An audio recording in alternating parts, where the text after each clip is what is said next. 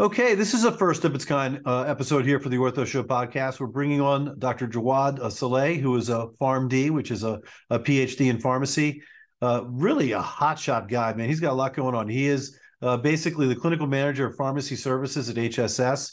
So what does that mean? It means that literally he runs this pharmacy team, and these pharmacists are part of all of the aspects of healthcare, whether it's in the intensive care unit, they're part of the operating room, and they're basically a part of the team when they're rounding, and they bring their expertise of pharmacy to the clinicians, which basically really amplifies and improves the patient care. He's passionate about opioid sparing, and we talk about that, about a lot of the modalities that are available as well. And really, I think it's a fascinating episode for you to be educated on a part of healthcare which you may not know. It was a pleasure having him on. This is Dr. Scott Sigman. Hashtag follow the fro.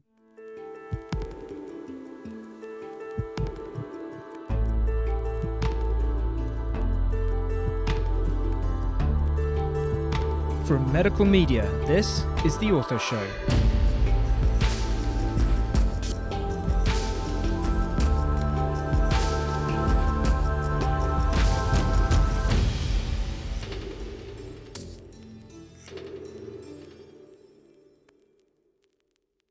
Hello world, Dr. Scott Sigman, your favorite opioid-sparing orthopedic surgeon here for another episode of the Ortho Show podcast, where everyone knows we bring you the best of the best in orthopedics.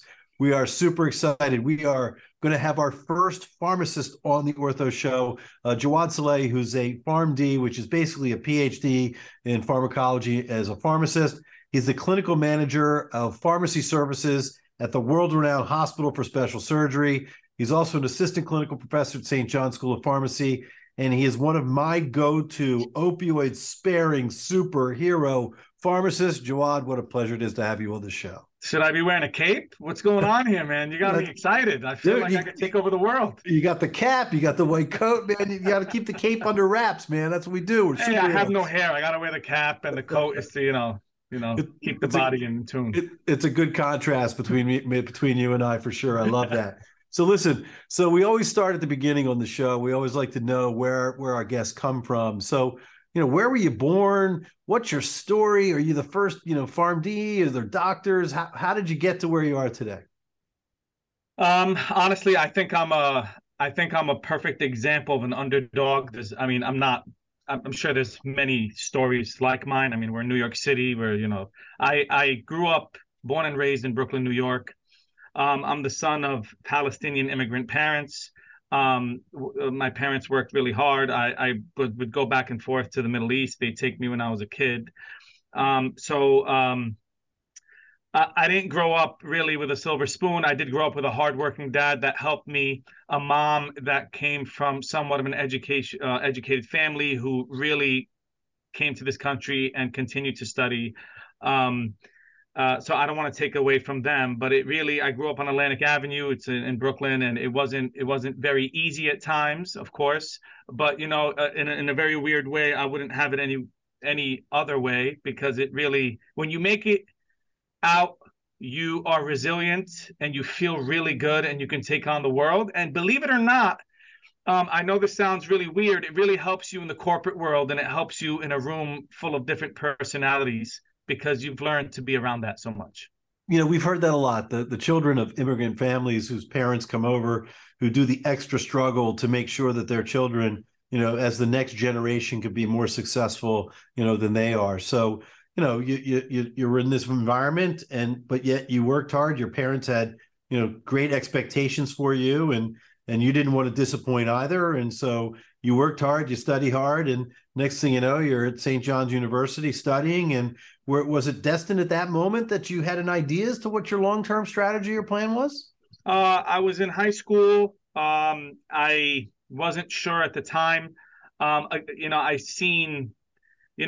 had family members and friends come out of hospitals or clinics with prescription medications that were addicted to them or had issues because of them. I was really fascinated to some degree by why this was happening and what caused this. And then, you'd walk over to your own neighborhood and you walk down the street. Again, you know how New York is. You could be in a great neighborhood 1 second and bad in the next. And you see people addicted to drugs and chemicals that are causing these reactions. So I was really interested in the pharmacology side. I left high school at, I think it was 16, a year and a half early, went to St. John's, started pharmacy, and I really liked the whole field. That's interesting because, in that time, if that time frame, we're knee deep in the opioid crisis. We've got Purdue Pharma, you've got J&J, you've got all the big pharma companies that are sort of, sort of not, I don't want to use the word pushing because I don't want to get people pissed off, but there was no question that there was opioids were being touted as the solution for pain management. And we didn't understand it, right? Why are all of these patients addicted to medication? Are they bad people? Right? Or they're not making the right decisions, or they come from the wrong side of the tracks, and that's how this happens. But that's not the case, right? Opioid addiction doesn't care about your bank account or your zip code. If you're destined to it, you're going to get it. And so in 2002 or so, when you're at St. John's, I mean, you're living there, you're in Brooklyn, you see it, but yet at the same time, there was no explanation as to why. It was the standard of care, right? We're providing opioids for everyone perioperatively for long-term pain management. Didn't matter. We're going to give you opioids. And so I think it's interesting that you chose very early on in your surroundings that you wanted a pharmacy career to understand why that was happening. Yeah, and it's interesting because you got to look at us as a society, right? I'm leaving to Ghana next week. I was there 6 months ago, and the tolerance for pain, that culture, that community is so different than our top. So I asked them, I don't understand you guys. I went to the supply chain issues, and we spoke to the health advisor to the president of the country, and what's going on? You guys can't get hydromorphone, or what's happening here? What are you guys doing? And it's no, we can. And it's, I don't understand. And it's like, they tolerate it. It's just, they tolerate it. And again, I don't know to which threshold or level does it become ethically sound, but they just tolerate it more. They handle it and deal with it versus, we just want everything, done and comfortable, and it's almost unrealistic expectations, which we're getting there. We're getting there with strategies and innovations. Yeah, we're doing better than we have. And, so what you're describing is that, in Ghana in particular, patients, if they have surgery and other things, they just deal with their pain. There's no automatic prescription of opioids. My dear friend Michael Redler and I, as part of One World Surgery, have been down to Honduras. We're going back again in December. We operate on these patients. We're doing 4 to 5 patients per OR per day in 3 operating rooms, and no one gets opioids. It's just not done. I mean, we'll use long-acting anesthetics to help them with their initial pain for the first 24 hours or so. But literally, you give them Tylenol, and there's no anticipation or expectation of opioids. So it really became a uniquely American, phenomenon. So, all right. So do me a favor. First of all, let's educate our listeners. Okay. So people think of pharmacists, they think of CVS, they go in, they put their prescriptions in, but, you have an established extended degree. You're a PharmD. Basically, it's a PhD in pharmacy. Describe for our listeners as to what the process of that is, and then what you do that is so different and unique than your average everyday pharmacist. Sure. So, not to discredit them, retail pharmacists are amazing. We need them. They deal with a lot, and they have a whole different skill set.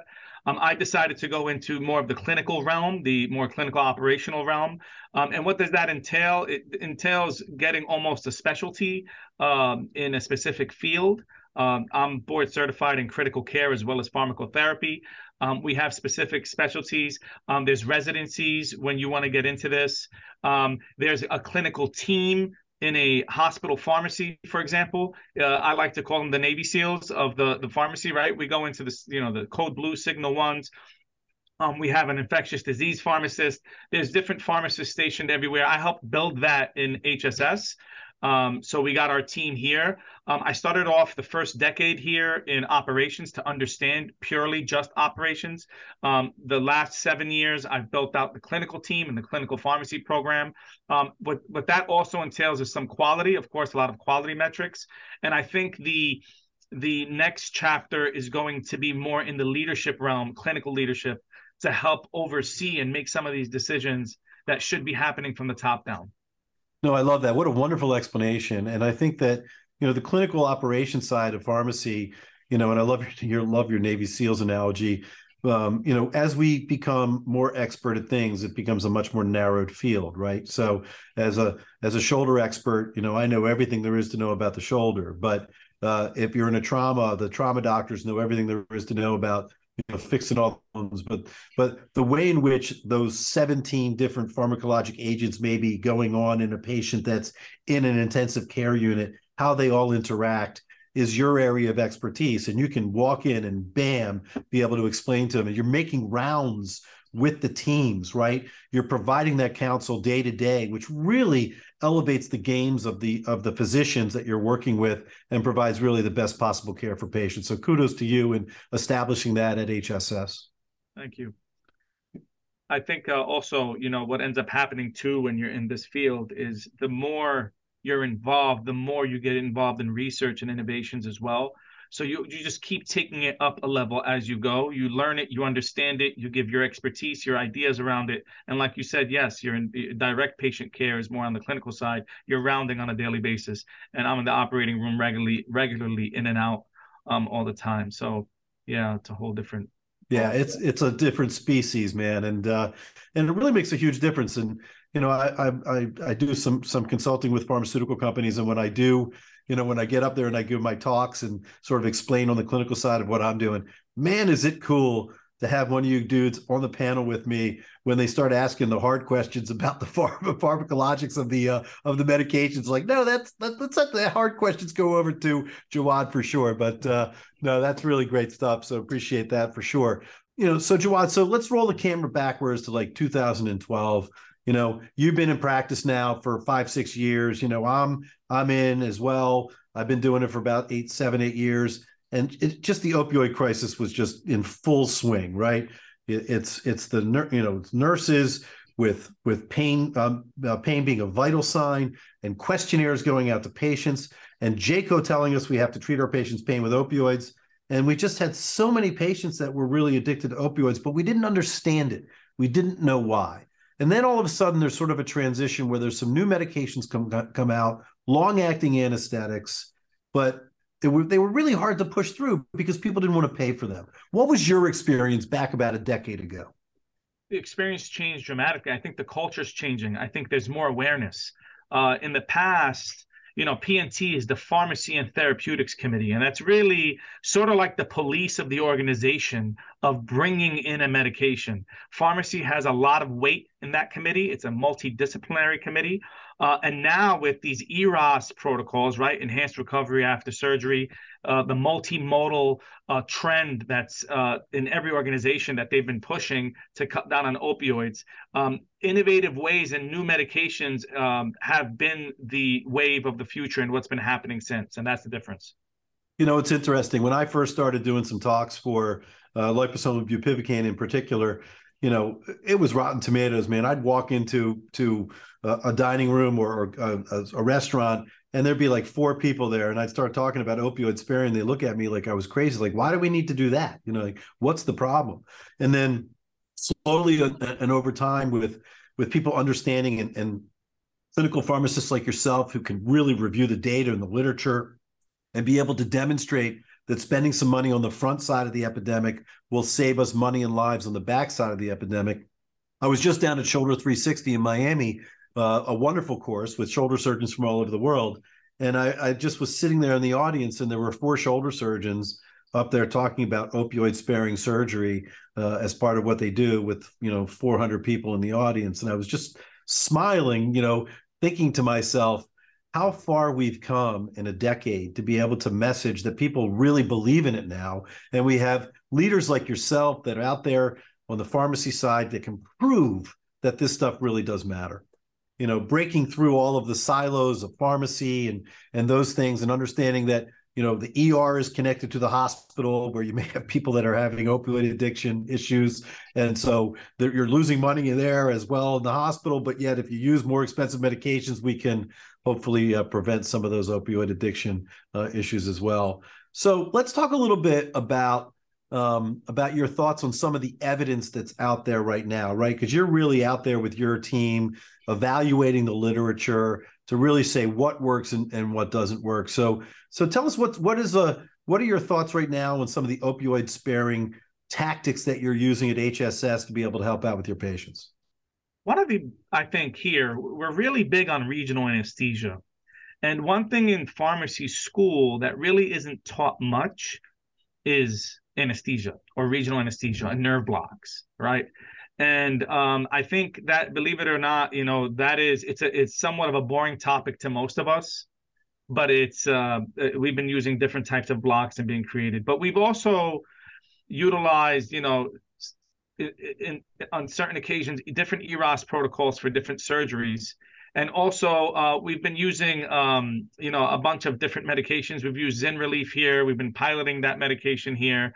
And we're using instillations and different types of infusions. We've started utilizing a lot more of Precedex in the hospital. Ketamine is making another run for its money. It used to be the bad drug to give, and now it's becoming more common in specific cases. So give us an explanation about how Precedex and ketamine work differently. My mother Judy's listening, so she's interested, but she didn't go to medical school, so we got to give it to her. Ketamine's MDA, so ketamine doesn't work as much on the mu receptors. There's a lot involved with the respiratory depression that comes with ketamine. It actually alleviates that. There's a lot that occurs with your blood pressure, right, or your intracranial pressure. So there's a lot of benefits that come with it when you use it. It's a different mechanism, and they're not as sedated as well, depending on what dose you're using for which patients. So that's pretty cool. Precedex is dexmedetomidine. Precedex, if you're in the pharmacy world or you've been in this world, it's similar to clonidine, but it's more selective. It's an alpha-2 agonist. And it really works really well. But initially, we used it just in spine cases, so we can wake them up versus giving propofol and do the neurological checks. But now it's used for everything. It has its analgesic effects, the sedative effects, even for alcohol withdrawal. Now they're using it. So interesting. So a couple of different medications that have a different mechanism of action than what we would typically see with opioids, for example. You mentioned the mu receptor, which is where the opioid's attached to. So it's functioning in different ways. And then you sort of use a combination of these things, and then you minimize the opioids, which are addictive. Precedex and ketamine are not going to necessarily be addictive. They don't have those, same issues that we're concerned about. You mentioned ZynRelief. I did a total knee replacement this morning on a patient. We operated on her at 7:30. She had an adductor canal block with a regional anesthetic, and then we used ZynRelief inside the knee, which is the gel that we put in, which is a long-acting anesthetic. And she looked at me an hour after her surgery, smiling at me, fully dressed. Couldn't be happier. We did a little quick video together, and bada bing, she's out into the car and on her way home. So really remarkable, how far we've come. Even when you started, right? Patients were spending 3 days in the hospital, and then they go to rehab for a week after a knee replacement. It's unbelievable how different it is now. Everything is turning ambulatory, especially with it's becoming more of an ambulatory game. And then you start having to think about reimbursement with patient care. It's changing, and I think it continues to change.